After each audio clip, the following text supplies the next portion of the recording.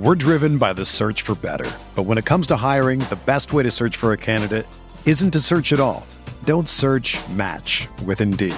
Indeed is your matching and hiring platform with over 350 million global monthly visitors, according to Indeed data, and a matching engine that helps you find quality candidates fast.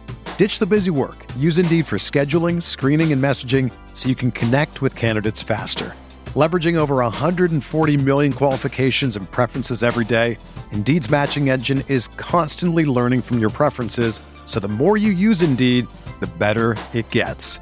Join more than 3.5 million businesses worldwide that use Indeed to hire great talent fast. And listeners of this show will get a $75 sponsored job credit to get your jobs more visibility at Indeed.com/Blue Wire. Just go to Indeed.com/Blue Wire right now and support our show by saying that you heard about Indeed on this podcast. That's Indeed.com/Blue Wire. Terms and conditions apply. Need to hire? You need Indeed. The MPW Digital Podcast Network proudly presents McCready and Siskey, powered by Rain Total Body Fuel. Join longtime SEC beat writer Neil McCready and former South Alabama assistant, Alabama staffer, and Ole Miss recruiting coordinator Tyler Siskey for an hour of football and fun. Listen and enjoy as they talk ball, the national landscape, and much, much more. Now, here's your host, in the Clark Ford Studios, Neil McCready.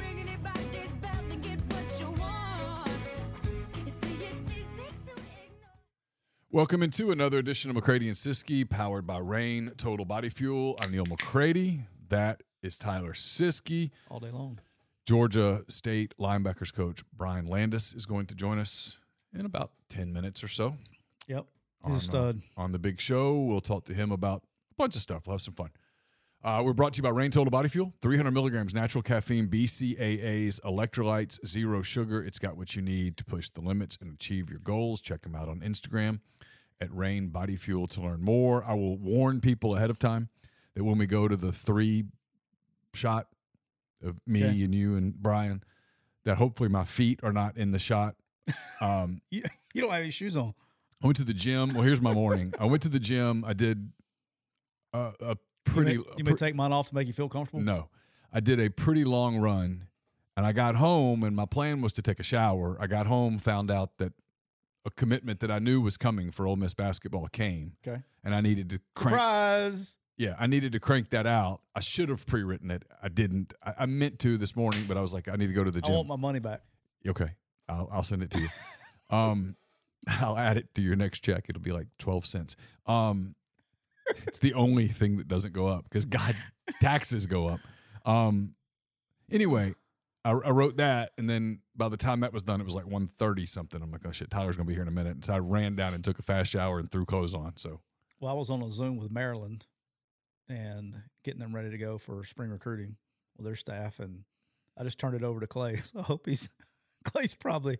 I wonder if he's still going or not. I literally said I told him I had to get off at 1:30 to get over here, and yeah, that's how that went. So Austin, thank you for the super chat.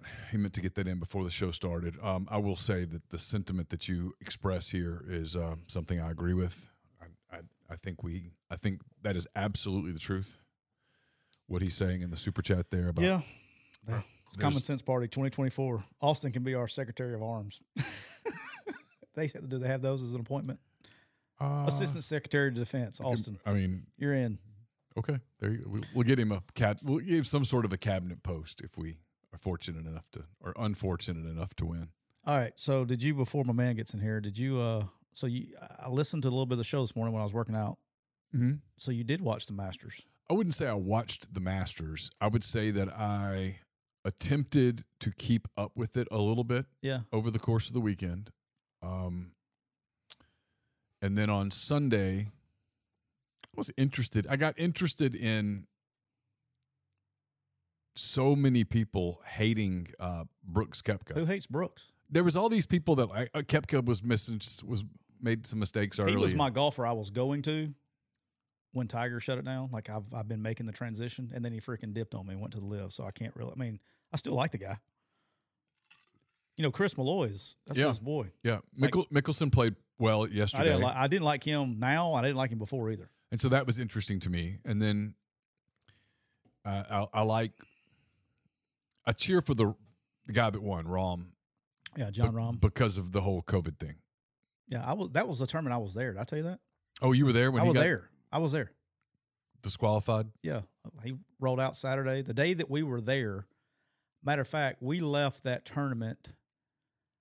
He was probably on 16 when we got out of there because he was in the last group or whatever it was. Yeah. And so that was a Saturday. And we left he was probably on teeing off on 16. We kind of watched him tee off and then walked up the fairway to get out of there. And then it's like, what happened? So he was gone. But here was the interesting thing I don't know if anybody's talking about. I haven't been on social media today. Obviously, if you didn't know, I didn't know any of that stuff was going on. But well, I didn't either. I spent 2 hours, basically, not quite 2 hours, but a lot of time on a treadmill, off in my own little world. It's great. Listened to music. I watched some Breakpoint on Netflix, the tennis thing. It's good. It's good. It's interesting. At times interesting. Yeah. The TV coverage for the Masters, very interesting this week. So the Masters controls the TV coverage. Yeah. Not CBS, not ESPN. Right. The Masters controls what goes on. You did not see one shot of Phil Mickelson until Saturday afternoon late. You saw one shot. And I looked and I'm like, I'm scrolling through the leaders. Homie's tied for fourth. You didn't see the first shot of Phil. How about this? Dustin Johnson won the tournament. And I watched, if I had to have blinked to miss it or been zoned out, I literally watched. I was on the app. I had so much Masters coverage going on at my house. It's insane. DJ, maybe one clip, two clips, and it was because he was with somebody that was playing well. Patrick Reed, he didn't welcome to the tournament on Sunday afternoon. You didn't see anything on him till Sunday afternoon. Bryson DeChambeau, not the first shot was shown on TV of Bryson. Not the first shot. It's interesting. Abraham Answer, not the first shot. Now, Tiger is plus 4,700 every shot. They control it's Tiger looked rough. Yeah, it's a bad deal.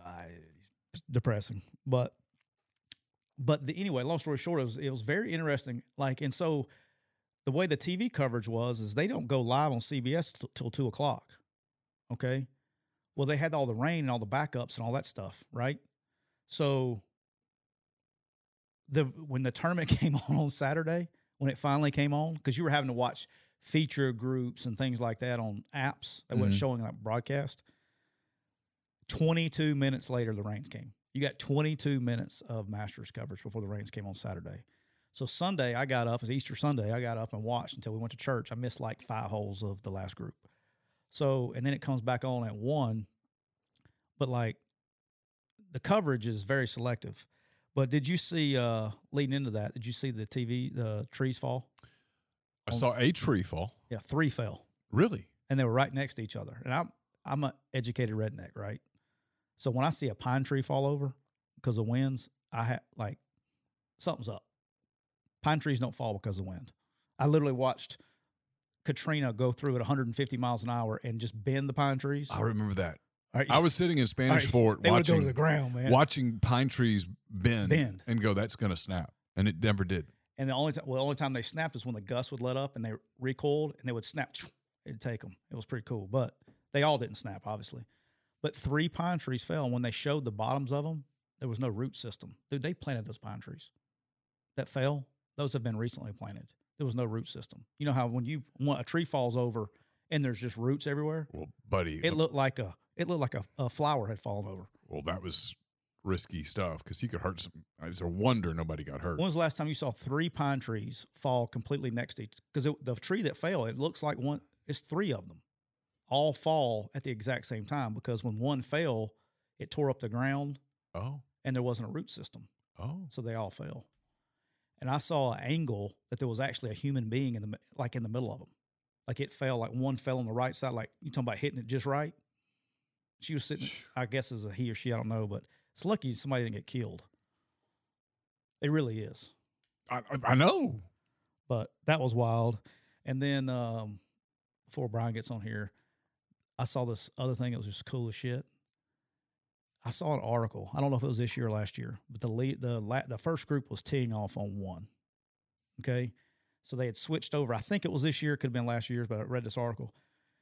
So they're getting the course ready for, the last round, and so they had the big lawnmowers in the fairway, lined up side by side. Yep. And a guy noticed that there was a hydraulic leak in one of the lawnmowers that burns the grass and kills it or whatever. And I remind you, they were teeing off on 1, the first group. They're on hole number 3. They saw that they had a leak. They dug up the turf from the leak, replaced the turf, and laid down new sod and had it all rolled out and everything before the group got to tee off at 3. Dude, Masters does it different. That's for sure. $1 million an hour in the merch shop per hour. That's how much they make. Word from our sponsor, BetterHelp. It can be tough to train your brain to stay in problem-solving mode when faced with a challenge in life. But when you learn how to find your own solutions, there's no better feeling. A therapist can help you become a better problem solver, making it easier to accomplish your goals, no matter how big or small. I've used therapy as a way to handle stress, clear negative thoughts, mentally relax a little.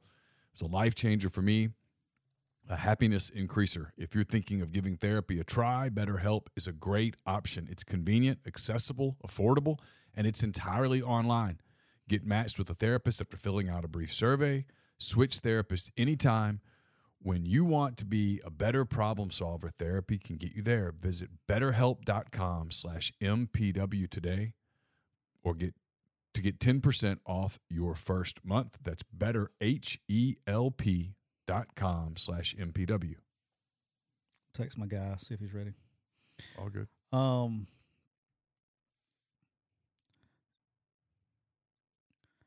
But yeah, they $1 million an hour in the merch. Go ahead and talk about something. Okay. Hit the link that. Oh, he's trying to figure out how to get on. I didn't see the race, the dirt race. You didn't watch that? I didn't. It's hard to keep up with all the sports, and also the girls were home, and so I was trying to spend some time with them. I did see some of the highlights from the UFC fight. Hang on a second.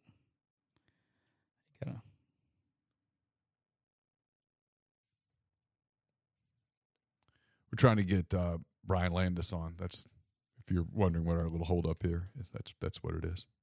Brian, if you can hear me, it's because you don't have Chrome downloaded, I don't think. He's trying to start it on Chrome and he's got something else. Oh, okay. It's no rush. I'll tell you real quick while you're doing that. Our next partner is Athletic Greens. I take AG1. Oh, there he is. Oh, you got it figured out.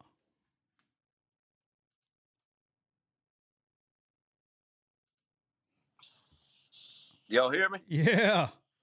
You get it figured out? Look, man. You're live. Well, I'm on my phone now because this little link you sent me, I can't get on my computer. So I have to do it this You're way. live, by the way. Oh, good. Well, hopefully your mom's not listening because I'm going to try to tone it back a little bit today. Now, y'all doing good? Doing good, brother. How are you? Well, if I was any better, I'd still be in Marco Island right now. But, yeah. How was your trip, man? Oh, dude. So awesome. So awesome, man. So we go down there and we rent a boat for the whole week. And then we just cruise around and pull up on islands and have a big time. So it was fun, man. I'm going to get to Brian. We're going to resume that 1 second. I'd started an AG1 read. I need to finish it so that I can pay bills. It's tax time, as you might know. I take AG1 by Athletic Greens literally every day. I gave AG1 a try because I wanted better gut health, sustained energy, immune system support, and I hated taking pills. I take AG1 every afternoon. It breaks my fast. I love knowing I'm doing something good for my body, giving my body the nutrition it craves, covering nutritional bases for the day literally couldn't be any easier, which is why I trust Athletic Greens. I just mix 1 small scoop of AG1 with water, drink it each afternoon, done. Also like that it costs less than $3 a day. It's pretty good if you ask me. It's a really effective daily habit with the highest quality sourced ingredients. It's a win-win. If a comprehensive solution is what you need for your supplement routine, then Athletic Greens is giving you a free 1-year supply of vitamin D and 5 free travel packs with your first purchase. So go to athleticgreens.com, athleticgreens.com/MPW. That's athleticgreens.com/MPW. Check it out. Look at there, man. That's pretty good. That's a Hey, lot of reading. Neil, I don't know if you know this, but the CEO or one of the owners or whatnot is a Georgia State alum. How about that? The Green. Yeah. So Yeah. she sends some stuff over here all the time. It's good stuff. It takes. Here's the honest truth. It takes a few days to get sort of used to the taste. Absolutely. And it's like you're eating a bunch of grassroots. You know what I mean? And then after a minute, you kind of get used to it, and it tastes citrusy, and then you're fine. But the first few days, they might as well be honest. It tastes like you ate grass. Okay. And then it doesn't. Different. That's right. I guess I need to give my guy a proper introduction to our audience here. So Brian Landis is the linebackers coach at Georgia State. This is one of my favorite staffs on the planet. Like I could work at Georgia State. These are my kind of people. These are my people. See, I became kind of a Georgia State fan when the video went viral I think it was a pregame from last year. And and I'm looking at it. The first time I looked at it, I didn't have audio. And I'm like, oh my God, the coach and a player are fighting. Like before, what happened? It looks like, and then you're like, no, that's not a fight. And then I turn the audio on, and it's this. I'm like, oh, these guys, that's awesome. Like, I love it. I love it when coaches prove that they love the kids that they coach. I'm gonna tell you, it is genuine as hell too. That ain't no for show bullshit. Now that is legit. That's what you see is what you get. And I'm gonna tell you, this is funny. My first year here. So I've been here. This is my 4th year. My first year here, all the guys were like, hey, just be ready for game day. And I'm like, what in the hell are you talking about? They're like, do not go near Elliott. I'm like, why? What are you talking about? They're like, listen, just stay away. I'm not going to tell you, just stay away. I'm like, okay, whatever. So we go up and eat, and he is in the zone. He's in there just like in his head. Come down to the office after eating. He locks his door, and he's got this playlist. And I'm going to talk about Headbangers Ball from MTV back in the freaking 80s. He's getting after it. Like preparing his ass for war, man. It is awesome. And so he comes in the locker room, and he looks at him, and his eyes are like, this. He's ready to kill somebody. He says, listen here, I'm going to say some things to you today that I'm going to apologize in advance for. I don't really mean them, but I don't know what the hell I'm going to say. But don't worry about it. And I was like, yes, sir. So we get on that field, and he is going nuts, right? And it's legit. Like, he's in the zone. And the kids freaking love it because he rips in the locker room before we run out. And, I mean, it's like fights are breaking out. I mean, it's bona fide fights, man. It is awesome. And then we run out there, kids are ready to rock and roll. But, he says some shit to you on game day, and you're like, I'm getting fired. Then he comes in after the game, and it's like you're best friends again. He doesn't even know what the hell he said. It's perfect. I was about to ask you, how many times have you been fired on game day? Oh, shit, 300 now, I think. I'm lucky I still have a job here, to be honest, I think. I hold the record. All right, hey, so before we get to the fun stuff, I was going to ask you some serious stuff. So see, there you go, oh, Lord. All right, so you came to Georgia State after being a high school coach at Frederick Douglass High School in Lexington. And I think this is really interesting because we've talked, I've had a similar background. And a lot of coaches, I mean, you probably get the calls just as much as I do because of the past, but what did you do to kind of make the jump from, high school into college? Well, for me, it wasn't a big jump because I don't know if I'd coached college for like 15 years before I took that high school job. Right. So I'm a small school guy. I went to NAI school, Georgetown College up in Kentucky, man. Had a great time, met some great dudes, great team. We went to 4 straight national titles and then had the opportunity to start coaching there. And that's where I started my career. And hell, I thought I was going to stay there forever. I loved it. Played for the guy that, I was coaching with the guy that I played for, and it's just a good staff and never really, I was fine. I was just going to live it out and live my dream, be the next head coach at Georgetown College, all this fun stuff, right? You dream of. And then end up going to EKU after that. And then when we got fired at Eastern, I'll never forget it. I'm sitting around, in Lexington, Kentucky, and Derek Ansley. You know DA? Yeah. Yeah, so DA calls me. He's over at Kentucky at the time. I think he's now the Chargers DC. So he calls me because I had been going to Kentucky's camp forever, just trying to see kids and get in with him, blah, blah, blah. Well, he calls me. He's like, hey, man, we've got this spot open over here. We just got analysts. It's like when analysts first came out. And I'm like, well, shit, I don't have a job. I mean, hell yeah. He goes, well, can you be over here in 10 minutes? I'm like, 10 minutes? Like, I just got done taking my morning dump, you know what I mean? Like, can I get 15 so I can brush my teeth? I mean, shit, So I throw on a suit, brush my hair, all this hair I got, Yeah, and, I'm on that plan. It must be nice. Yeah. Get a resume together, and out the door I go. My wife's like, you better get your ass over there ASAP. So I roll in there, and I was coaching DBs all growing up. Well, I roll into the room, and it's Stoops, DA, the whole defensive staff. DJ Elliott was the That's DC my guy. at the time. Yeah. And so they start drilling me. And DA goes into his typical Alabama interview process where he's like asking me, I mean, this job's not even for DBs, it's for linebackers. He's asking me DB technique shit. And I'm like, DA, like, I'm not even coaching DBs here. Like, what are we doing? What do you want to know this for? And he's asking me all these things. Well, get through the interview, and Stoops is like, look, you're starting tomorrow. I'm like, sweet, I'm in, So I ended up going there, and it worked out perfect because Matt House ended up coming on board. You know Matt? I don't. He's the DC for LSU right now. Yep. But he's one of the greatest coaches I've ever been around. He was with the Kansas City Chiefs when he left Kentucky, won a Super Bowl, and then he got the DC job down there at LSU. But he's really instrumental in everything I know about linebackers. I didn't know shit about it before, but he's taught me everything. And, it was in that journey that I got to meet, Sumrall.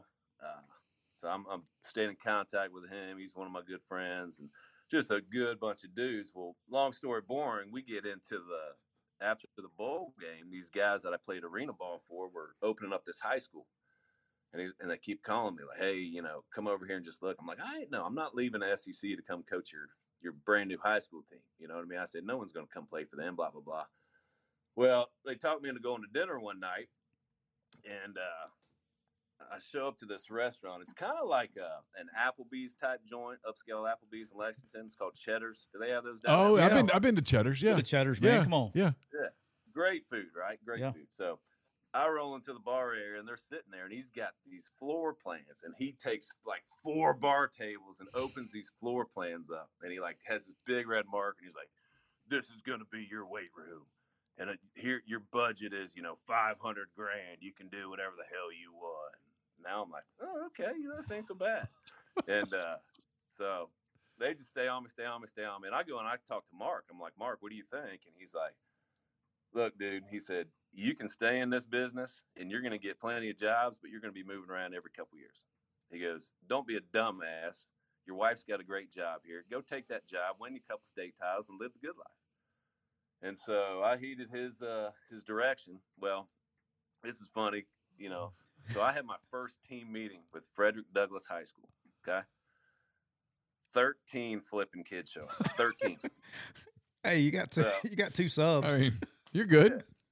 I call Stoops. I'm like, Coach, I need my job back ASAP. Like, this shit ain't going to work, And he's like, stick it out. So what happens here when they open this new school, we pulled from 3 other high schools in the area. Well, those kids had an opportunity. They could stay at the high school they were at, or they could come over to my school. So I'm like, well, screw this. I'm going to start college recruiting these sons of bitches. You know what I mean? So I got a list of every kid in my district. Allegedly. Yes. That was over at other schools. And I started doing home visits on these sons of guns. And like, no shit, dude. I roll into these houses, and I'm like in the living room with the parents, telling them why they should come to Douglas.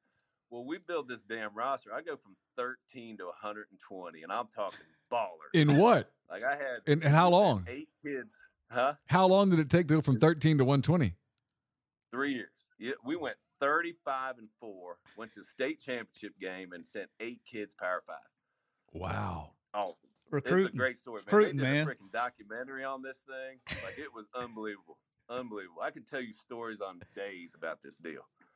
But a lot of fun. So getting to the point where you're asking, I started there. We had a great run, great kids. And it was funny because we were at the convention in Nashville. And I got a call from my high school down here in Georgia. They're like, hey, we want you to come interview. So I roll on down here from Nashville. And I wake up clean my eye. I'm like, oh, geez, I got to go to Georgia. Throw down there, interview. And I get to this interview, and this is when I knew Georgia football was like the real deal, right? They parade me down the middle of the freaking gym floor, and all the kids are in the high school. And I'm walking down the gym floor, and they're like cheering, like they don't know who this damn redneck from Kentucky is. And they're just like, woo! And I'm like, what the hell is this? Like, this is crazy. What high school was it? So, can you say? Alpharetta High School. Oh, okay. Oh. Yeah. And so, blah, blah, blah. I go through the interview. I get in my car. I'm on the way home, and like 3 boosters and the principal called me. They're like, first of all, we're going to offer you the job. Second of all, what does your wife do? What does she need to do for a living down here? How can we help her? Third, where do you want to live? I got a real estate agent. And then 4, how much do you need to make? And I'm like, wait a minute, guys. Let's start at 4. I don't even know that I'm doing this. Like, what the hell are we doing here? I'm not even to Chattanooga yet. You know what I mean? So then my good buddy Nate Fuqua, who was the DC here, who just left for UC, he calls me. He goes, hey, don't take that job. I'm like, how the hell do you even know that I've interviewed there? Like, what's going on? He goes, don't take the job. Elliot wants to talk to you down here. Can you come back? So I'm like, are you shitting me? So I called my wife. I was like, honey, I got to turn around. So I turned around, came back down here, interview with Elliot. And next thing you know, I've been in Atlanta for 4 years now. Hey, that's how it goes, baby. Did your wife know she was getting into the coaching wife business when you popped the question? You got to think, when I was at Georgetown, EKU, and UK, I lived in the same house in Lexington. Think about that. 3 college jobs, same house. That has to be a record. Oh, no doubt. No doubt. We just sold that house. I wish I still had it because it was great to go to Keeneland, and it's awesome. But yeah, been here for 4 years now. Love it. All right, kind of on that, then we'll start having some fun. I've always, because there's just not many. There are some, but there's not many that I talk to a lot that have a high school background, and I always talk about how important me coaching in high school and what I learned being in high school is compared to just going straight college all the time where it's business. What do you think you learned? What did you do as a high school coach that you kind of took that into college and you think helped you moving forward in your career? Well, I was kind of different boat because I literally had to start a program from scratch. Like, we didn't have a football field to practice on. I didn't have a booster club, so I had to get that together. It was managing every different facet of the program. So, just for me, it wasn't just focused on one position anymore. So you got the whole deal. And so I think that was one thing that helped me, dealing with all different kinds of personality styles, managing a whole organization, if you will. So it helped my leadership skills, being in front of different parents, being in front of administrators, dealing with this issue, that issue. It was a lot of fun, but it also wears on you. I like Coach Elliott having to deal with that shit now, and I can just coach 8 guys. It's a good life, But that's got to be number one. I mean, that helped me tremendously. Is just from an organizational standpoint. That had to make you a much better recruiter. I'm going to guess by your personality, you were already a pretty good one, but that had to sharpen your recruiting skills. Really trying to convince that many parents, hey, we're going to pick up and moving high schools. I mean, look, you know how it is when you were in high school. When your kids are in high school, the thought of moving in high school is daunting, right? I mean, kids are like, man, I've got my friends, I've got my routine. I'm not leaving that school. I'm not leaving to go to a new school, new people that I don't know. Hell no. That was a sales job. And that's why I had to go get in those homes and sit with those parents. And what we'd get in there, and I mean, some of the feast you had, and I had a really good area. So we had this it was like a pie, and it started downtown and went out to like the country. So I had a great dynamic of kids. I mean, I had your big country boys, and I had your really athletic downtown skill, speed. I mean, I remember we'd practice on Thursday mornings, and I drive, every Thursday I'm driving through downtown at 5:30 a.m. my truck, picking up 6-7 kids, and I'm passing drug dealers. And the first time I go down, did you stop? I think I'm getting killed. Did you stop? Hell no. Well, later on, listen. So by about week 3, we're winning a few ball games. These drug dealers like, Coach, what's going on? I'm like, God, I'm freaking in with the drug dealers now. This is great. I'm not getting killed. was nuts, man. Yeah, that's good shit. All right, so Georgia State this year, was looking at your schedule, and y'all open up. Thank God. Yeah, y'all open up. Y'all A little have. better than last year's. It is a lot better. You all until November. That's when November you don't get that next last game. We'll talk about it in a minute, but. Yeah. So here's the cool part, and I got to give, and this can happen, by the way, because we got this done at South. So look, you got Rhode Island and UConn coming to Atlanta. All right, you got to get this TV. You got to get this. You got to bump TV, man. You got to get this game set for like 2 p.m. on the turf in Atlanta. Let them melt, just melt. You know. Oh, you got to get it. You got to get it done. You can get it done. The AD can call and get this done. We've had this done before. Oh, trust me. I don't know if you've been on our field, but our field is the hottest place in southern United States in the middle of August. And that's a fact because we got turf here in the stadium. Holy shit. It's like fire. Like your feet burn. It's so hot. So they play in the old Turner Field. Yeah. I've seen. Awesome setup. I've seen it. They got I love in Coach Elliott's office, the head coach's office. You go out of his office, and when you go out of his office, he's in the bullpen of what used to be the bullpen in left field. That's his when you go to walk on the field. It's cool. You go up, like you walk up the stairs, and they're like where they eat, their cafeteria is like on the second level where like concessions and things like that were. You like can walk through the stands and go to it's a cool setup. It is. You know, I know, Neil, you're a big Braves, or no, I know you are, Siskey. Neil, you like the Braves? I'm a Cubs fan. He's coming around. I'm a Braves admirer. I want the Cubs to be run like the Braves are run, and that's not happening right now. Although, let's just real quick for one moment. Bob Nightingale of USA Today, who's been doing it forever, wrote in his weekly thing yesterday. He writes a big baseball weekly thing. Quoted an anonymous. Listen, I'm a Cubs fan. I take every little morsel I can get for hope. Quoted an anonymous American League executive saying, "Don't be surprised if Shohei Ohtani ends up at the Cubs." So just I'd be just good. Let me have that moment, that morsel of hope. You got it for what? 8 more months? Yeah, 7 to 8 months. Yeah, I mean, I get to live with just this morsel of hope. It's hope. Which is the worst possible thing, as they said in Shawshank Redemption. Hope is the worst. Well, once you take away a man's hope, you've taken away everything. Yeah, hope is the best thing and the worst of things, right? So I'm left with some hope. Anyway, that's my baseball for the day. There you go. That's awesome. But the Braves locker room and batting cage is still in our stadium. And so, like, I'll bring my kids down here, and we'll go hit in the damn same cages that Chipper and all those guys were hitting. Oh, that's cool. Smoltz' locker still in there, Glavin's. I mean, it's pretty neat, man. Oh, that is real. That is really cool. Yeah, I've covered games in there. I've been in that locker room before. There was some Hall of Fame dudes that played in that place. Yeah, well, we got to get this. We got to get these games moved to like 2:00 because we did this. We had no chance when I was at South Alabama. We played San Diego State, and they were ranked like 12th in the country. They had not lost a game in like 14 games or whatever it was. And they were just beating the shit out of everybody. Dude, we scheduled that game at 2:30.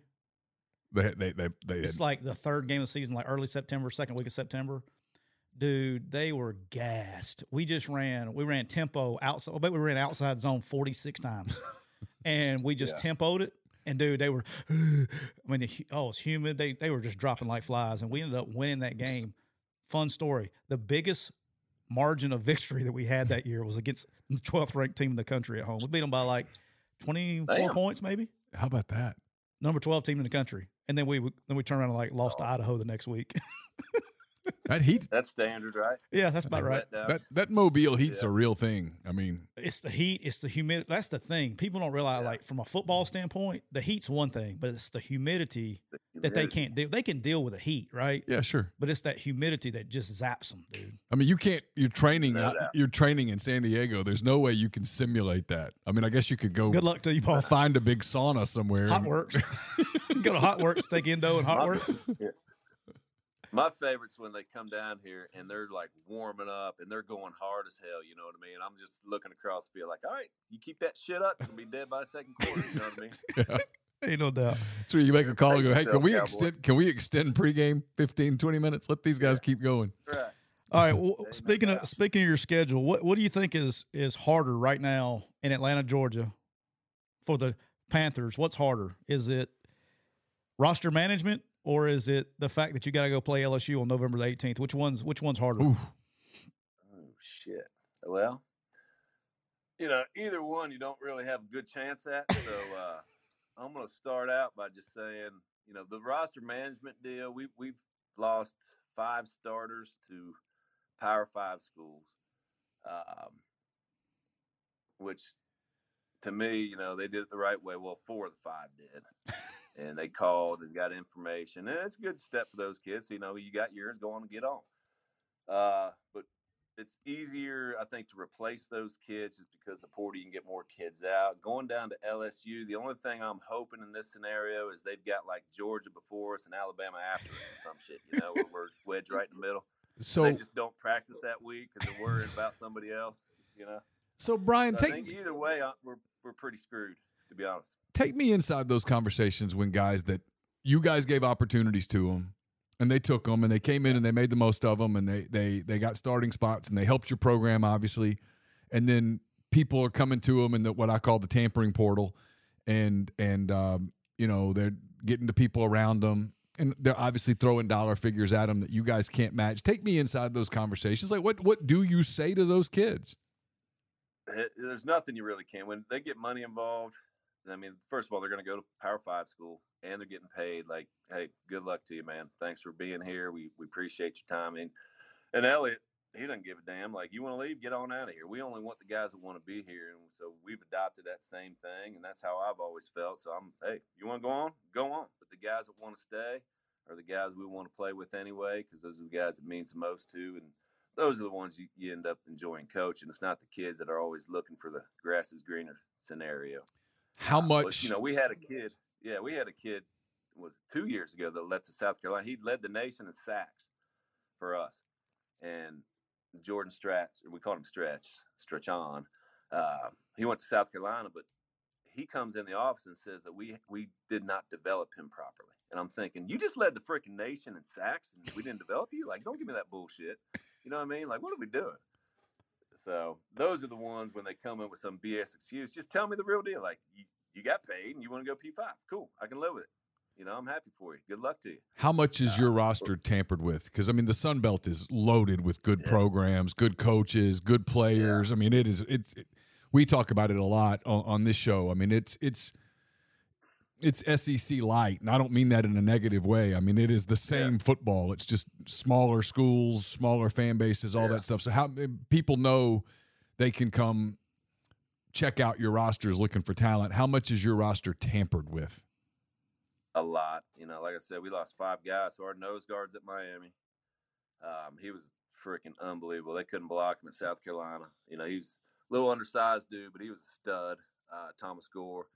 Our safeties going to North Carolina. We had a receiver leave for Louisville.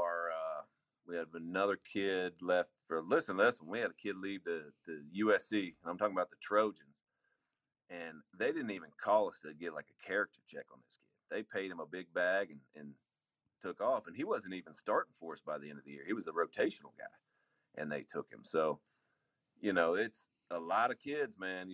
So if you're a dude, there's a good chance, you're going to be getting a call, and that's where we are right now. You just got to deal with it and, bring the other guys in and develop good high school kids and move on and just keep on chugging. I know we've talked before, but I thought it was crazy. I had to bring it up. Like, how weird was it? All right, you're a coach, now you're recruiting kids out of the portal. Do you feel weird when you show up on a college campus to go recruit somebody during I mean, is it just, what do you do? I mean, that's just a weird deal.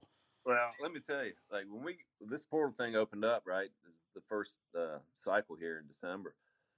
So I got in my truck. I drive to freaking Clemson, and I'm sitting down, right? I show up at this damn Starbucks, right?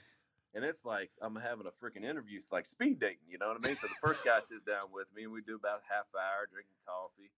And he leaves. Next guy sits down. We do about a half hour, drink coffee, you know what I mean? Then I go home, and I come back the next week with the head guy, meet with the same 2 guys. I mean, it's really unbelievable. I think I called you. I'm like, you'll never believe what I just did. Yeah. I didn't go to any freaking high schools. I went to freaking Clemson today to find some dudes. Like, what the hell are we doing? Yeah, that would just, it would, I don't know. That's something that would just throw me off. It would throw me off. Driving to another campus? Well, it's just a different type of recruiting, right? There's no like home visit with a mom and dad. It's all transactional. It's a different style of recruiting. There's no relationship. There's no BS, no fluff. It's literally like, this is what we do. This is what we can do. This is how much you're going to play, and then go on about your life. And then obviously in their case, it's what I love. I love the culture at Georgia State. I think it's just fucking awesome. Sorry, Mom. But that's what the kids are attracted to, and it's fun there. You know what I mean? Like it's the way the game was supposed to be played. Well, and without it, at a program that can't compete financially, NIL wise with Power 5, if you don't have good culture, you're screwed. Yeah, there ain't no doubt. There's no doubt. All right, if you could change any recruiting rule, did we lose him or we still got him? He muted himself for a second, it says. We'll take an opportunity while he's doing that. Yep. Take an opportunity to tell you that we're brought to you by Walk On Sports Bistro. They put everything they've got into bringing you game day with the taste of Louisiana. Dig into their mouth-watering, made-from-scratch Louisiana cuisine, po' boys, gumbo, voodoo shrimp, plus fan favorites like juicy burgers, fresh salads, all in front of 70-plus TVs, 40-plus ice-cold beers on tap. So you got the NBA playoffs coming up. You got Major League Baseball's going now. You got college baseball, spring games, all that stuff. Check it out at Walk-Ons. You can also order online at walkons.com or on the convenient Walk-Ons app, especially if you're here in Oxford or you're in the Jackson area. Stop by Ridgeland and tell the people at Walk-Ons how much you appreciate them being part of our show. What are you doing over there, man? You going on a tour? We're driven by the search for better. But when it comes to hiring, the best way to search for a candidate isn't to search at all. Don't search, match with Indeed. Indeed is your matching and hiring platform with over 350 million global monthly visitors, according to Indeed data, and a matching engine that helps you find quality candidates fast. Ditch the busy work. Use Indeed for scheduling, screening, and messaging so you can connect with candidates faster. Leveraging over 140 million qualifications and preferences every day, Indeed's matching engine is constantly learning from your preferences, so the more you use Indeed, the better it gets. Join more than 3.5 million businesses worldwide that use Indeed to hire great talent fast. And listeners of this show will get a $75 sponsored job credit to get your jobs more visibility at Indeed.com/Blue Wire. Just go to Indeed.com/Blue Wire right now and support our show by saying that you heard about Indeed on this podcast. That's Indeed.com/Blue Wire. Terms and conditions apply. Need to hire? You need Indeed.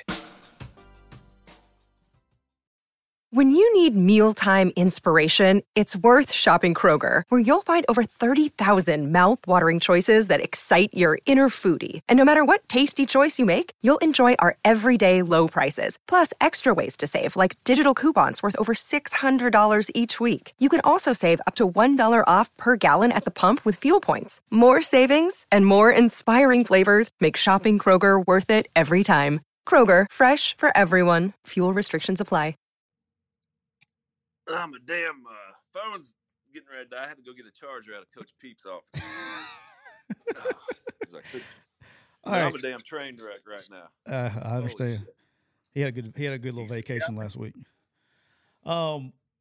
Serious question though. What is a one recruiting rule you wish that would change? Since you're going through it now, all these new rules that are crazy and going on. What is the one recruiting rule? If you could change it, what would you change?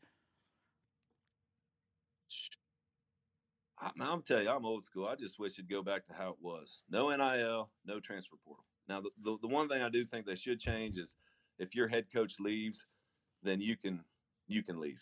But I think, the way it was such a good model. I mean, shit, people paid back then, no one knew about it, nobody really gave a damn. I mean, what was wrong with that model? Now that you're paying players, it's like the game has changed so much. These kids don't really love football. They love getting paid. And that's not what this game's about. This game, you come to college on a scholarship, you are getting paid. You're getting a $120,000 education for free. You're getting world-class trainers. You're getting all the food you want, all the freaking gear you want. Like, you're getting paid. You know what I mean?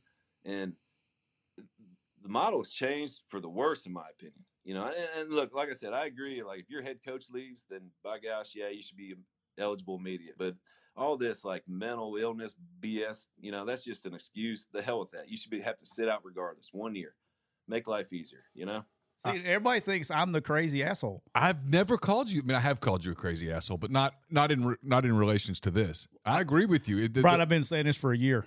I know the ability back in the day, if you wanted to transfer, you had to really want to transfer because you had to sit a season. Yeah. Unless you went down a level. Right. But if you wanted to transfer inside the same subdivision, if you will, you had to really want to. Because if you were willing at the age of 20 to sit a year, you really wanted to transfer. Yeah. And at that point, okay. No doubt. Okay. But what we've done now is this unlimited free agency. Yes. And listen, I think it's coming. I know what the NCAA says. I don't believe them. I think what's coming is it's not going to be announced as unlimited transfers, but it's essentially going to be unlimited transfers. I'm just telling you that's my prediction. Yeah. I'm not wishing for it. I'm just telling you I think you can read the tea leaves and see where this is going. Somewhere down the road, some kid's going to challenge it in court, and the NCAA doesn't go, we don't want any part of this. Go ahead. Yeah, and that's we're not getting on this whole damn thing again, but again, the problem is, to me, and Brian's on here, he's a coach and all that stuff, is the people making the rules have never broken a huddle in their life. They've never put a roster together. That's exactly it. And they don't understand. And it's the same thing. And it's not their fault. You just don't know what you don't know. But when the fans go, but, coaches can leave and all this stuff, that's cool. Yeah, I'm with you. Okay, but you still don't adjust to the rules. You've never put a roster together. And we're doing such a detriment to the kids where now it's like, hey, the first time you get your ass ripped, okay, the first time you're not starting this weekend, I'm going to hit the easy button and go. But they don't understand that the life lessons, which is the whole point of this drill, right? Sure. The life lessons that you learn from fighting through that adversity and going through tough times make tough-ass people. And so no doubt, hitting the easy button and shit, that doesn't get it. That's teaching them to quit, in my opinion. That's why you watch film, right? When a team loses a game, high school, college, whatever, when you win a game, lose a game. When you lose a game, though, specifically, you lose a game, you watch the film. Why do you watch the film? To correct the mistakes. Right. You're not watching the film you're not changing the history. You got beat, right? Yeah. And no matter how much on high school you play on Friday night, no matter how much on Saturday morning the coach yells at you, it's still right there on the film. It's like, coach, it happened. But what you're trying to do is fix it so that the next week you improve. Yeah. That's the whole point. That's the point of – really it's the point for 99% of us, hand raised, who weren't good enough to play college football or college basketball or college baseball, whatever sports. It's about a learning lesson at a place, at a level where it's fun and there's no ramifications. Yeah. If your high school team goes 4-6, it's not fun, but it's not like you're not gonna not get the promotion at age 32 when they're not gonna say, well, how'd your high school team do when you were a junior? Well, we went 4-6. Well, fuck you, right? I mean, it's not like it's not the real world. Yeah, it's about life lessons, and I don't know. The life lesson that gets taught when you can just transfer is that the moment it gets hard, quit. Yep. All right. So what we don't know about Brian, because I know he's got his gear on over there, so he's put together now. So the key question is how much we bench pressing right now? Oh shit! Here we go. Well, I'll tell you this. One thing, when you come work for Sean Elliott, you either work out or you die, and that's it. Like, he ain't hiring no fat asses off the street. Like, you better be a workout guy. So, and that's legit. Like, we, as a staff, we work out every morning together, an hour and a half before a team meeting every morning. Oh yeah, wow. But I'm not saying like we don't go in there and pound like, oh, we're bench pressing today. Like, it's circuits, man. It's get your heart rate up as fast as you can go and do circuits and interval sprints, and then Tuesdays we usually run the stadium ramps, and then Thursdays we usually take a run over to the zoo and back. So that's kind of our routine during the week. See, Neil, you'd fit right on in. Yeah. Neil's a runner. Neil put, how'd you put in, 11 and something today? 11 and a quarter today. How about that? Holy. Well, let me tell you, running might be the worst thing on the planet. Anything over like a quarter mile is terrible. I ran the damn mini marathon many moons ago, and I swore to myself I was never, ever going to run again. I got to like mile 9, right? And I'm hauling ass, feeling good about myself. And then all of a sudden, this like 80-year-old sloppy looking lady goes flying by me, and I'm like, this shit ain't for me, bro. I ain't doing this anymore. You know? Like, it was awful. Yeah, as a rule, if you're I've running, got a lot of respect for those guys. if you're running a marathon and if someone uses the word "I was flying," it's like, uh-oh, that's not good. Yeah, That's not the point. He's gonna die. All right, you spent a ton of time in Lexington, right? I mean, ton of time. All right, so if the good Lord came down to you and he said you either got to give up bourbon or you got to give up horse racing, which one are you giving up? Ooh. Well, here's the deal. There's no horse racing in Atlanta anymore, so I'm gonna give that shit up. You know. Oh. I'm gonna keep the bourbon just because I like bourbon. And I like, and I'm not saying all bourbon. I like good bourbon. Anything Buffalo makes is good. I'll tell you what's a really good one if you haven't tried it. You're a big bourbon guy, aren't you, Neil? Yeah, absolutely. Get you some William Tarr. It's Coach Stoops bought this company or invested in it. And it's William Tarr. It's a really good bourbon at a good price if you're looking for something. Because you like my wife and I, Not sure if I've seen it. She's not a bourbon person, but we started getting into a little bit of tequila now, just drinking tequila. And we found some real, because you can't get bourbon down here anymore, like the good stuff. Yeah. Because it's just such high demand. But the tequila we've found is good price, and you can find some really good stuff that's smooth and it's a little easier on the stomach in the summertime. Dude, do you not like? I'm giving up one. I love tequila. Tequila doesn't love me. Yeah. It's like, dude, I turn into a different person. Like that's the one out, like every other alcohol out there, I get chill. I'm good to go. Tequila makes me very aggressive.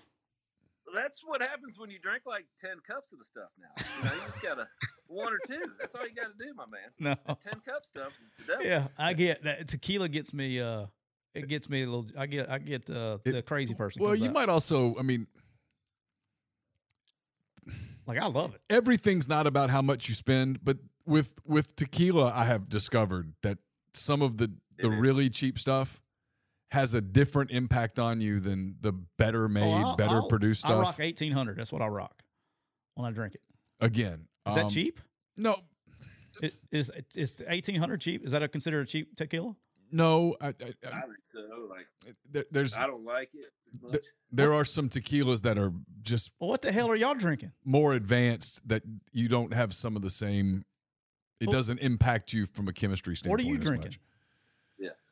Like, how much should I be spending on a bottle of tequila that's good? Well, there's a really good one called, this is funny, called La Gratonia. Oh. And it's like, I think it's like Crazy Woman or something like that. So that's what we get. I'm going to tell you, this is $36. It's one of the smoothest, cleanest reposados you can get. You know, and I love it. And it's a really good price point. But like Neil said, man, you can get up there in the hundreds, 120s, 180s, 200s, and it's like you're drinking, like, you ever had Weller 12 or Pappy? Yep. I just drink it, man. It's like that, but it's tequila. Like, you can just, I mean? I'm definitely like the guy that you go, hey, here's some good bourbon, and I drink it. I'm like, yeah, that's really good. It's like that, the wine that we had when we were out in Boise, right? That Bob and those guys hooked us up with. I can't remember the name. I almost text you again this weekend. I can't remember the name of that wine, but it was damn good. It was just, it was Camus, right? Camus, yeah. That's what it was. Yeah. Oh, well, that's Stoops' favorite. It's good. I got a funny story about It's Camus. good. You ready for this? Yeah. So we're at the bowl game, the Gator Bowl, which was the Tax Act Bowl or something right now. So we're at the Gator Bowl, and Coach Stoops takes the whole staff to dinner. Well, my wife and his wife are pretty good buddies, so we're sitting right across from him. And Stoops, like, that's all he drinks, that Camus wine. Loves it. So he gets the big, is it the Craft? What's the giant bottle, Neil? You mean like the big Magnum thing of it? Magnum. So he orders a Magnum of Camus. And we're thinking, well, he's going to share this with everybody. Hell no. That was for him. And I'm like, oh, God, this is going to go rotten here soon. So we get about halfway through dinner, and Dan Brezowitz, who was he did everything in Kentucky. He was sitting right behind me. Well, he started running, like, he loved to get the shit stirred up. Well, he started running his lips at Stoops, and Mark, this is no lie, picks up a freaking knife and throws it.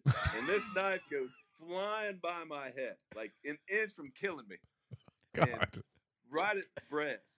Brez ducks out of the way and hits the wall. I'm like, oh, shit, I got to get out of here. I'm going to die before the game.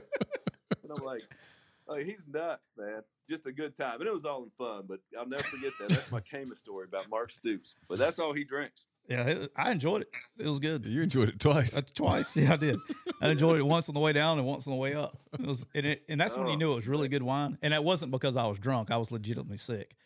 But I told Neil the next day, I said, let me tell you how you know that wine was really good. It's because it tasted just as good when I was throwing it up as it did when I was drinking it. So I was like, that wine. Right. I told Neil, so I guarantee you that's some good wine. All right, that's a 2-for-1 special right there. All right, one more, then we got speed round, then we'll get you out of here. All right.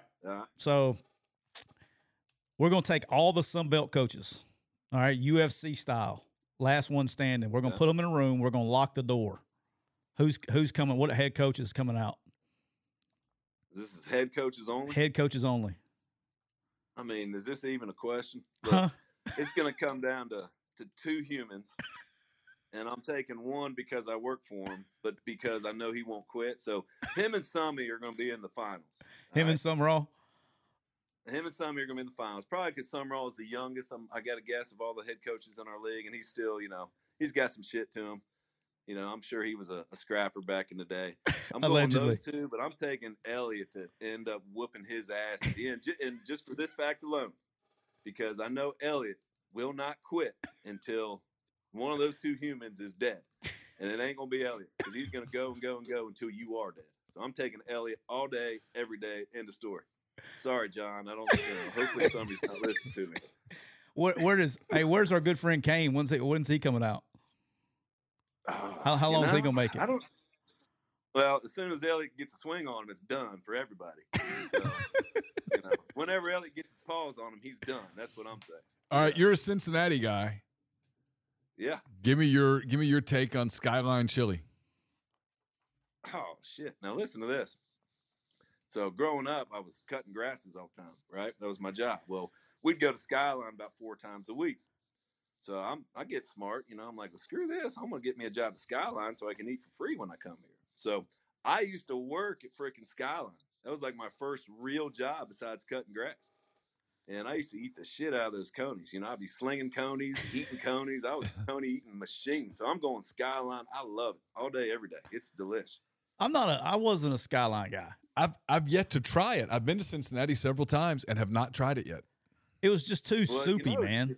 They cover up the soupiness of the chili with as much cheese. Like here's what it is. Let me tell you how to do Skyline chili here.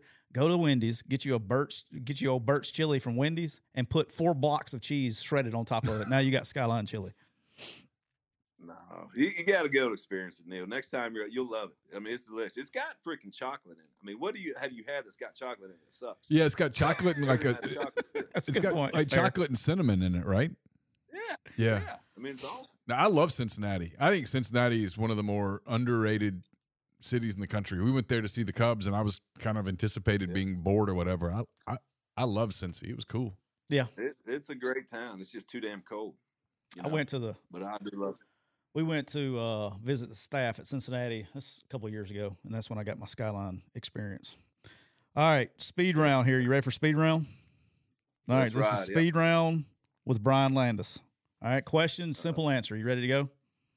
Yep. All right, beach or mountains? Beach all day. Beach all day, okay. He just got back from the beach, so that's probably who probably in the cheating. hell wants to go to the mountains when you can be sitting on the beach with a cooler? Oh, I'm with you. You don't have to convince me. 1,000,000%. There are people out there though. All right. Shoo. Is a hot dog a sandwich? No, a pub sub is the greatest sandwich on earth. A hot dog is a great invention that I eat weekly though. Big hot dog guy, huh? Oh, I love a good hot dog. Absolutely. Especially at the ballpark. Grill or boiled? Grilled or boiled? Yeah, on the hot dog. How do you fix your hot dog? I'm going steamed at the ballpark is the best way. Okay. I'm a grill guy. All right. Was Lee Harvey Oswald the lone gunman? Absolutely not. FBI's involved. There's about 3 or 4 shooters. All right. Fair. I think we're on the same page here. You think FBI or CIA? CIA. I said that wrong. I'm sorry. CIA. Okay.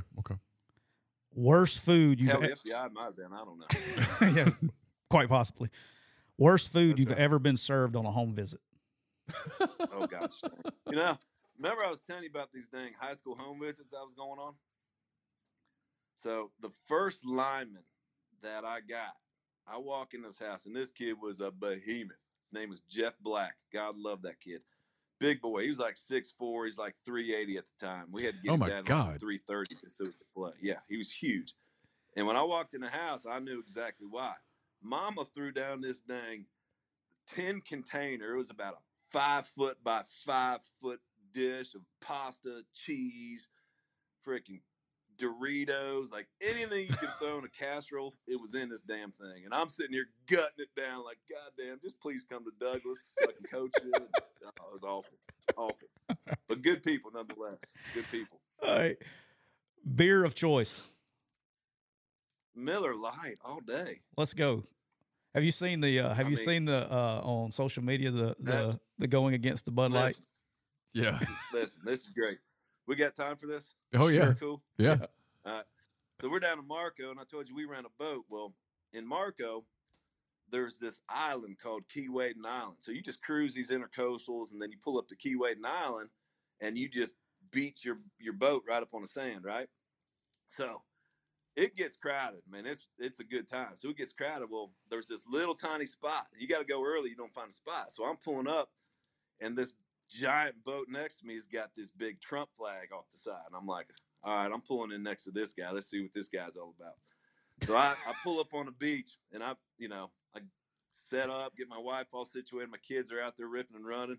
And I grab into the cooler, get myself a white can.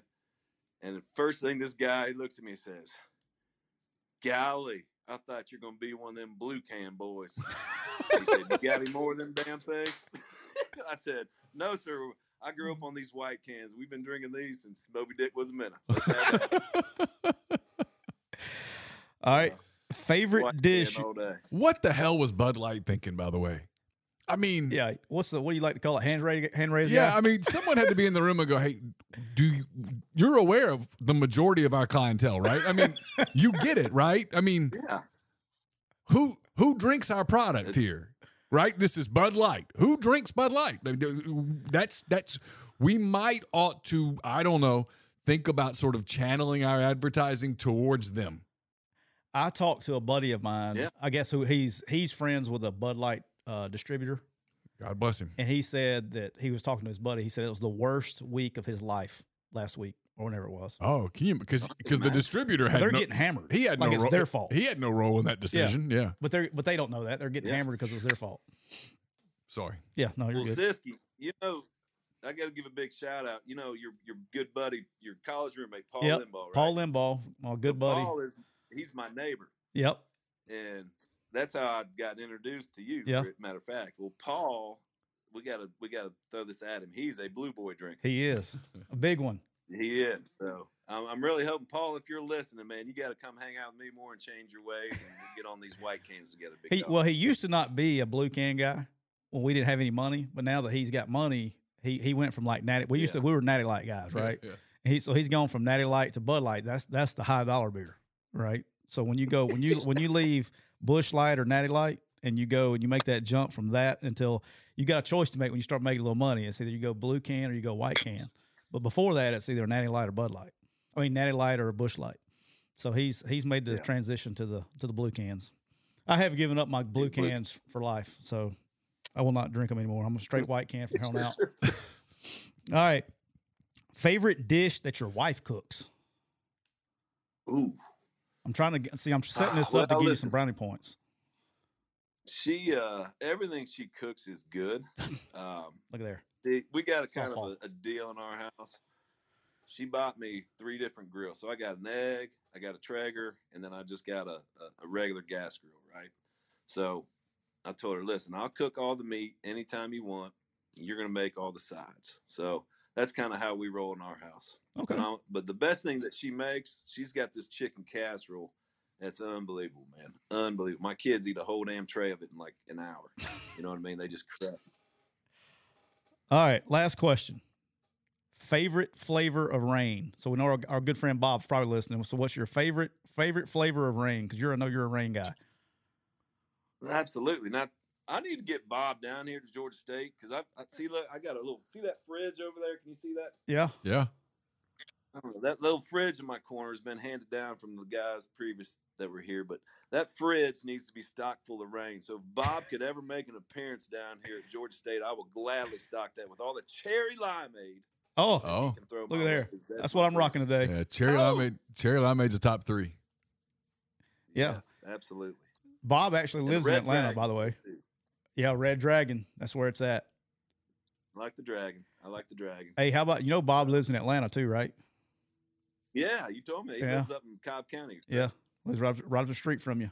As a matter of fact, when I came to visit you guys, I went in there and went to dinner with Bob that night. So, dude, look, I appreciate the hell out of you. I know y'all are busy getting ready for spring, going to spring recruiting. Y'all finished spring ball early, so you're getting ready for spring recruiting and all that stuff. But appreciate the hell out of your time, man. Oh man, you guys are great. Listen, I listen as much as I can, and you guys keep it real, and it's fun to listen to guys that tell the truth and do a good job. And so I appreciate the hell out of you guys. And anytime you want, and listen, I feel kind of blessed here because once you got through all the heavy hitters, the Sumralls, the Kane Womacs, the Elliots of the world, you got down to the peons like me. So I feel pretty blessed to be on here, and I'm pretty happy about it. See, I told you we got Sumrall, like when I was doing the old show, Sumrall was the linebackers coach at Kentucky, and then he turns and gets a head job. Yeah. Right. So we got this thing, this magic, man. So we're just getting you ready for your next head gig. Hey, buddy, I'm taking. I'm gonna do some home visits on 8th graders. You know what I mean? Let's go. All right, dude. I appreciate the hell out of you, man. Thanks, Brian. Yeah, y'all be good. Thanks, guys. Take care. See you.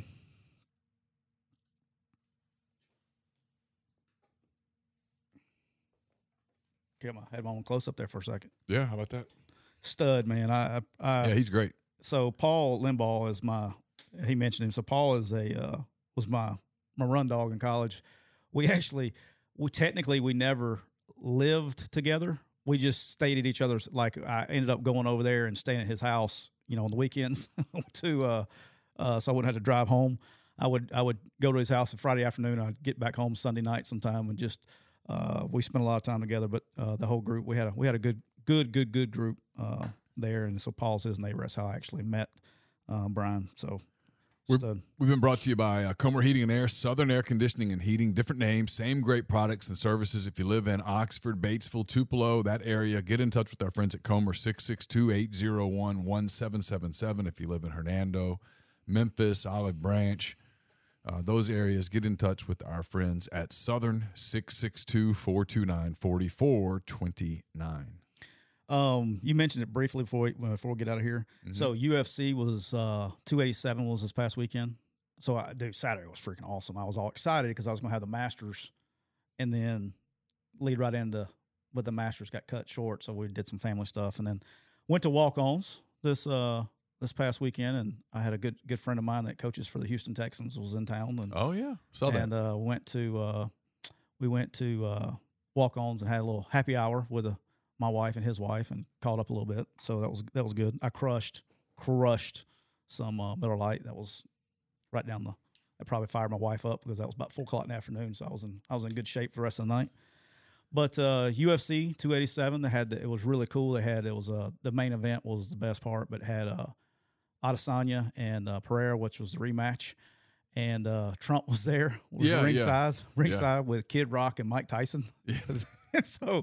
And so the co-main event, was Masvidal. And so he was kind of like the guy who he hasn't won as much lately, but it's a big draw, right? That was his final fight. It was his final fight. He retired, but he was like the king of Miami. He gets on there. He goes, playing for the greatest, got to, participate in front of the greatest president in the history of mankind or whatever, and starts talking about that. And then he starts a let's go Brandon chant on his way out the door. I was like, only in the UFC, man. Yeah. And Trump ate that shit up. Oh, are you kidding? He was freaking loving it. But the fight was awesome because he literally had said after, like they talked about it in some pre-fight interviews so this was like Pereira's like his kryptonite, right? It's the only guy he's really ever lost to.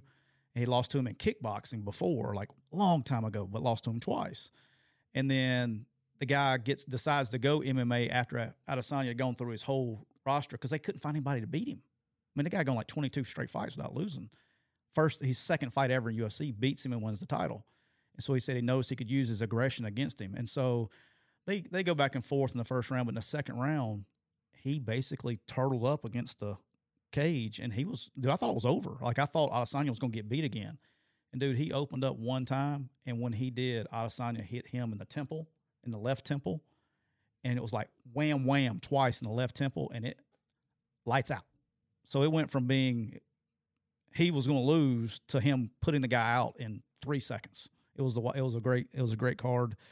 Besides that, but I know you were fired up to watch that. Our young friend Rojas, the undefeated 18-year-old, got his ass whipped. Did he? Yeah, by Rodriguez.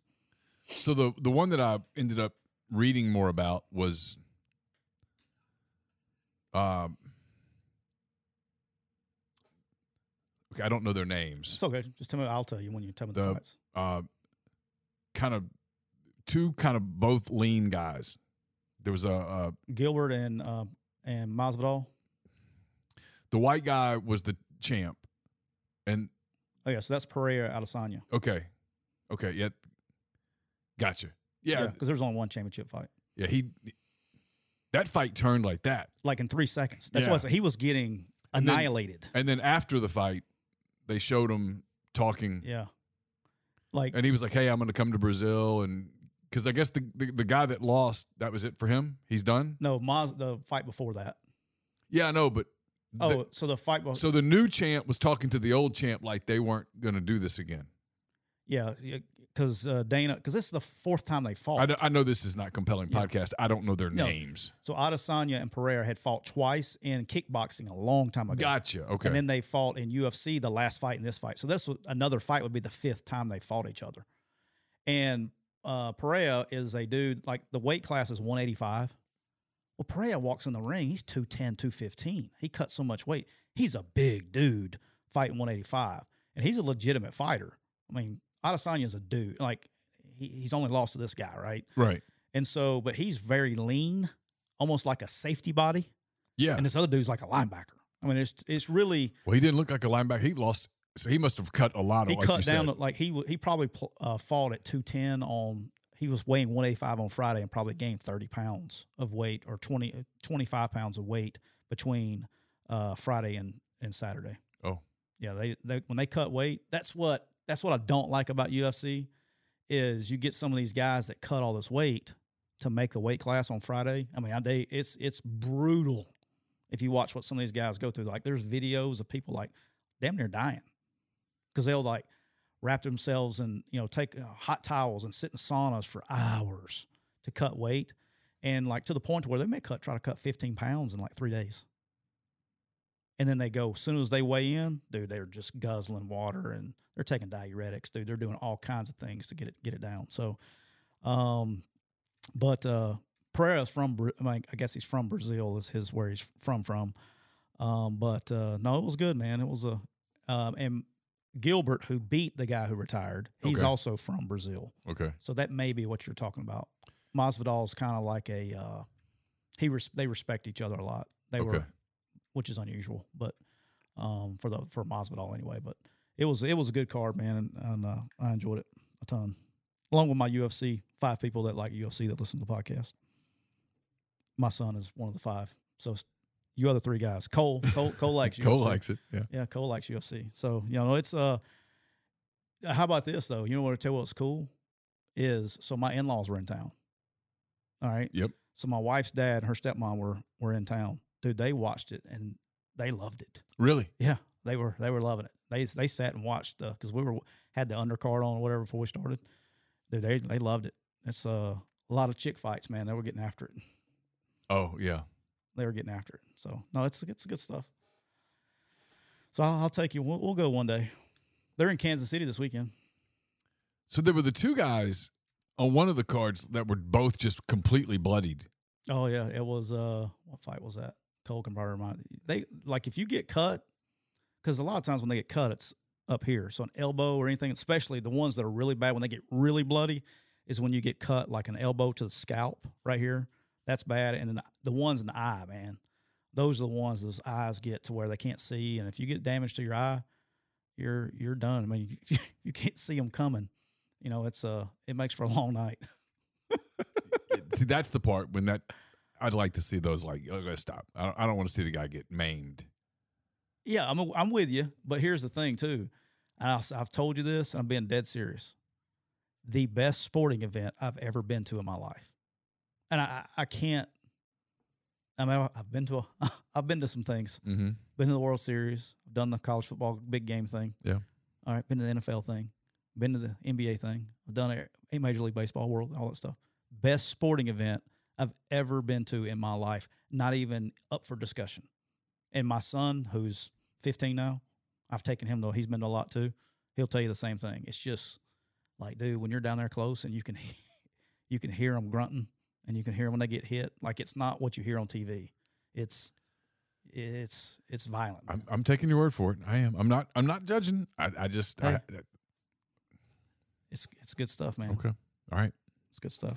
We've been brought to you by Rain Total Body Fuel. 300 milligrams of natural caffeine, BCAAs, electrolytes, zero sugar. It's got what you need to push the limits and achieve your goals. Check them out on Instagram at Rain Body Fuel to learn more. We're not going to have a Thursday show. We'll be back, the plan at least next Monday. Get you probably start turning the page to the NFL draft pretty heavy. It's coming up pretty quick. Yeah, we got 2 weeks from Thursday. Yeah, so we'll probably start turning our page to that. We'll wrap up some spring football stuff with what we hear, and we'll turn to the draft, and then we'll figure it out from there. But Are you excited about spring football games this weekend?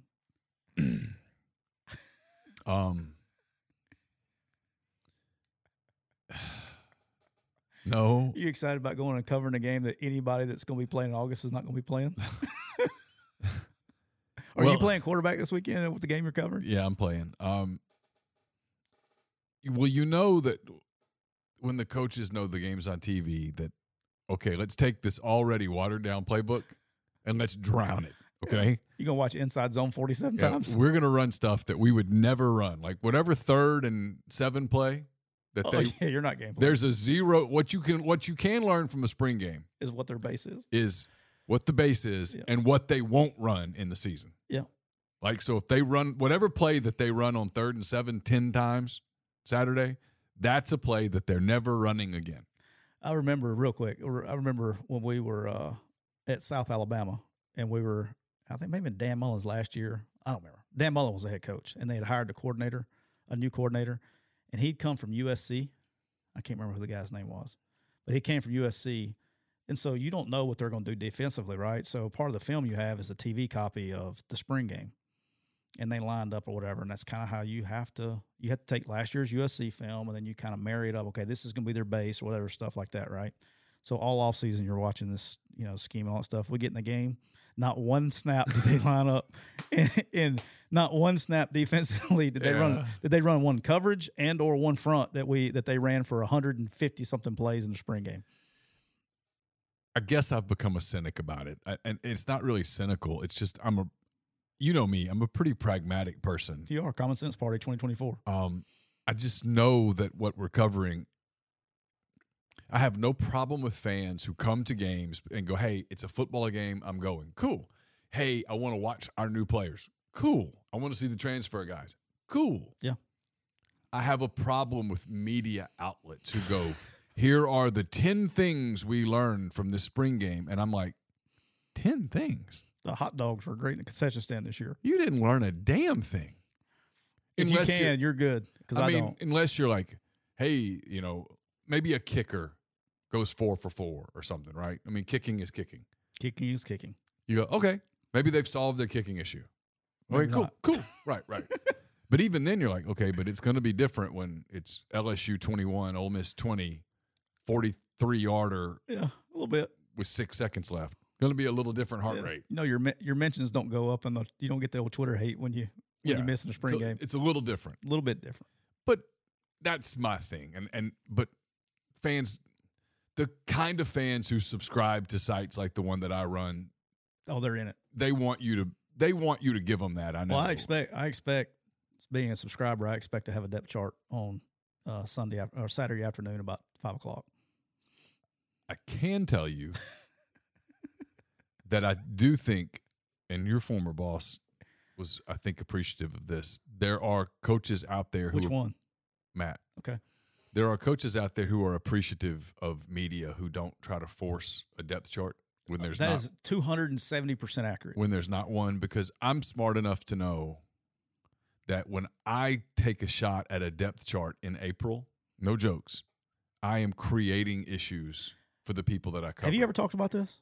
Yes. Like, dude, I cannot tell you how many times. I think the people who subscribe to my site finally believe me. For years they didn't, and it was like a big thing, and now it's a running joke. But I don't do it because I know that what happens is parents, high school coaches, handlers, whoever, see a depth chart and go, why the hell is my guy running second team? Yeah, it was bad enough back then, right? Because I cannot tell you how many times we had to have a conversation because somebody's parents, like you're saying, they'd see it in the world of the portal today. Oh, dude. Hey, No, hey, look, you're not a starter. You're third team. Oh, dude, that's tampering. Like, that's insane. Like, oh, yeah. It's you would just, actually I'm be creating. You're hurting the program instead of helping the program. You know what I'm saying? Like, does that make sense? Which is interesting as a guy who has always been told that I was hurting the program. And I intentionally am trying to not hurt the program. I can honestly say you were never told that by any place where I was. No, but it happened before and after you. I was always fair. I will say this. Just not to that staff when it was Matt and Summerall and Derek Nix and I'm drawing blanks on names. Rich Rod, a lot of those guys. Don't forget my guy Bicknell. Jack was a good dude. He and I, Jack coached at Louisiana Tech, and I grew up in Ruston, so we would talk about that sometimes. He was a head coach. Yeah, so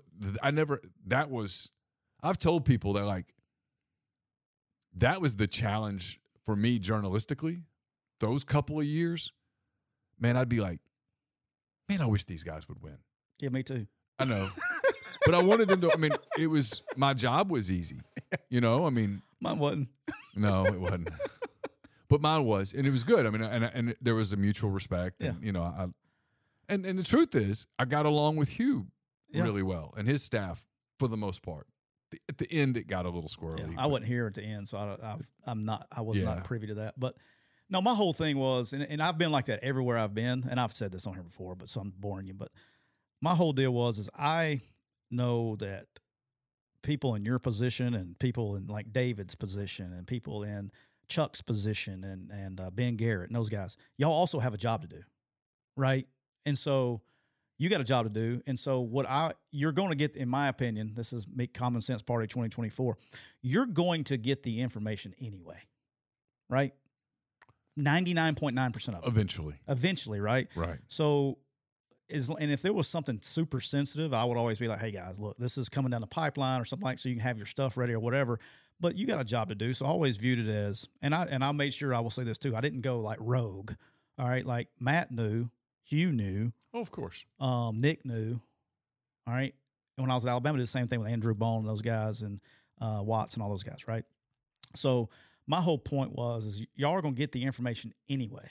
And it's better to tell you the information instead of you getting the information and trying to not make something you wouldn't, but some people would make some stuff up and ask me how I know. All right. And may or may not have cost me a really good recruit that I still haven't forgot about 10 years later, by the way, almost to the day, or to the year. But you're doing a job. You got a job to do just like I do. And so it just helped everybody. And I felt bad. Some coaches could give two shits less. I actually felt bad that because I didn't want to be there, dude. Like on Saturday mornings. And we got 25 kids coming in. Yeah. All right. I didn't want to be there. What I always appreciated about you with those days was I could go, hey, there's 100 people here. I know you're not really recruiting these 100 people. Who are the ones that who are the ones that matter? Yeah. Because the other thing I hated doing, and you know this about me, and this is where I'm different than a lot of people that did and do this. I hated giving a kid false hope. Yeah. And some people would look at it, and some people, they work for sites that they had quotas, and you got to write stories, And so Johnny Jones shows up, and he's 5'11", 290 pounds. And I'm making up Johnny Jones, okay? You're saying we're not going to recruit him at left tackle? You don't look like an SEC player. And I would always just go, hey, you got any offers yet? Nope. Hey, good luck today. That was it. I'm done. Yeah. I'm not going to write a story about you. And Johnny Jones came to Ole Miss for camp and blah, blah, blah. And so his friends can make fun of him. Because that part's tough. The part that you wanted to say was, then why are you here? I mean, if you're trying to get an offer, coming to an SEC school like this is mistake number one. Go way down multiple levels and go to McNeese for camp. All right, since we're here, can I give a parenting tip? Because we probably got a lot of parents that listen to have kids. All right, and I'm glad you brought that up. Because spring recruiting is going to start next week, okay? So it actually opens up on the 15th, which is this weekend, and it's going to go through May. So you're going to have like coaches come. This is the worst mistake I think parents and kids make in recruiting, and you just brought it up. You'll have a kid from wherever. Let's say he's from the Delta, Mississippi somewhere, old Johnny Jones, right? Sure. And South Alabama comes by. They want to offer him, but they want him to come to camp. Memphis will come by. Southern Miss will come by. Troy will come by. Jacksonville State will come by. And so they want him to come to camp because they're interested in him. They want to see him to possibly offer him, right? Right. Well, then camp season comes around, and they go to Ole Miss, Mississippi State, LSU, Auburn. And what happens is this, okay, is you're going to know in the spring kind of where you are in recruiting and where you're on people's boards. And if you spend all summer because you thought, oh, they like me, well, that's just because Mississippi State hadn't seen me. Yes, they have. Yes, they have. It's because Ole Miss hasn't seen me. Yes, they have. It's because Auburn hadn't seen me. Yes, they have. Yeah. And so what it is you go to those camps and you just turn into a check for them. Yep. They don't even pay a little bit of attention, but you end up, then you go back and you try to commit to South Alabama. You try to commit to Southern Miss. And there's no spots left. Right, they're full. They're full. And so I've seen gazillions of kids that miss opportunities at other places because of that. And now they end up being a FBS kid, but they end up going to FCS or whatever it is, lower levels, because the place that they could go is now full. That's the only, because sometimes I would get back in the day when I was more involved in it. It's harder now because the kids control their own social media and stuff. Yeah. Back then it was different. A parent would be like, what do you think? And I'm like, I'm not giving you advice except to say this. If you like a place and they like you and you don't have 1,000 offers, you like a place, they like you, you go visit, they say, hey, we really want you, you should do it. Yeah. Just pull the trigger. If they ask you to come, I don't care, and this is the last part of advice. If a college coach asks your kid to come to a camp, you should go. Yes. Because when we get camp lists, and this is the list you were talking about, right? Yep. All right, and you've seen the list. All right, so we may have 500 kids at camp that day. I got 40 names written down. That means 460 of you, unless you go run a 4-flat or you jump 50-something inches. And of the 40, about 8 have legitimate offers, and you've got a handful that y'all are wanting to see something. Maybe a coach wants to see a kid run. You want to really measure a kid. There's something going on that you're looking at. But 90% of the list is a check. Do you know how? Fun fact. Minimum 90, by the way. It's usually more like 95. Yeah, fun fact. The entire time in all the years I was at Ole Miss, okay, so with Freeze combined with Matt Luke, there was one kid, that came into camp unannounced. Didn't know anything about the kid. And I was like, holy shit. And we ended up offering the kid. One. And how many camps is that over the course of the deal? Who was the kid? Caleb Etienne, the big offensive lineman from New Orleans. We actually got him committed. Oh, yeah, and he didn't qualify. Had to go to junior college. He's starting in Oklahoma State, or was. I don't know where how he finished. But kid walked in the door when you're 6'7", 300 pounds, and you move like heads that. Turn. Yeah, But that's so rare that you can remember that's the name. How rare it is. Right. That's the one kid. The only other kid that I didn't know, I had him on the list, but I didn't know a lot about him, was Caleb Warren. But he was on the list to watch. Yeah. All right. And Caleb Warren ran like a 5.05 40 at 320 pounds. Yeah. The point is that yes, there aren't many dudes that aren't on the radar. And so if you're not on the radar and or you're not on that radar, no, you're wasting your time and you're wasting your money, and and further, you're creating an opening for another kid like you who's smart enough to go, hey, because if Louisiana Tech invites you, and your next best offer is North Texas, you're an idiot not to go. You should go. And then here's and we'll stop here. Yeah. Your advice. You're in Ruston, you like it, all jokes aside. You like it. You like the coaching at Tech. You like the whoever. I'm using Tech as an example. Mm-hmm. You're there for a camp in June, and they say, hey, Johnny, we really want you. Got a spot? Better commit. Do it. Yeah. Commit and hold your spot. If nothing else, you hold your spot. And commit and stop visiting. Yep. Lock it down. Put tech stuff in your social media. Yep. Come back when they ask you to come back. All that stuff. And be done and have a spot. And in today's world, if you end up being better than that, you can jump in the portal. Jump in the portal, go to the next place. Hey, we'll stop there. Thanks for everybody being part of the stream. Again, thanks to Brian Landis at Georgia State for his time today. He was awesome. We will be back next week with another edition of McCready and Siskey, powered by Rain Total Body Fuel. For Tyler, I'm Neil. Take care.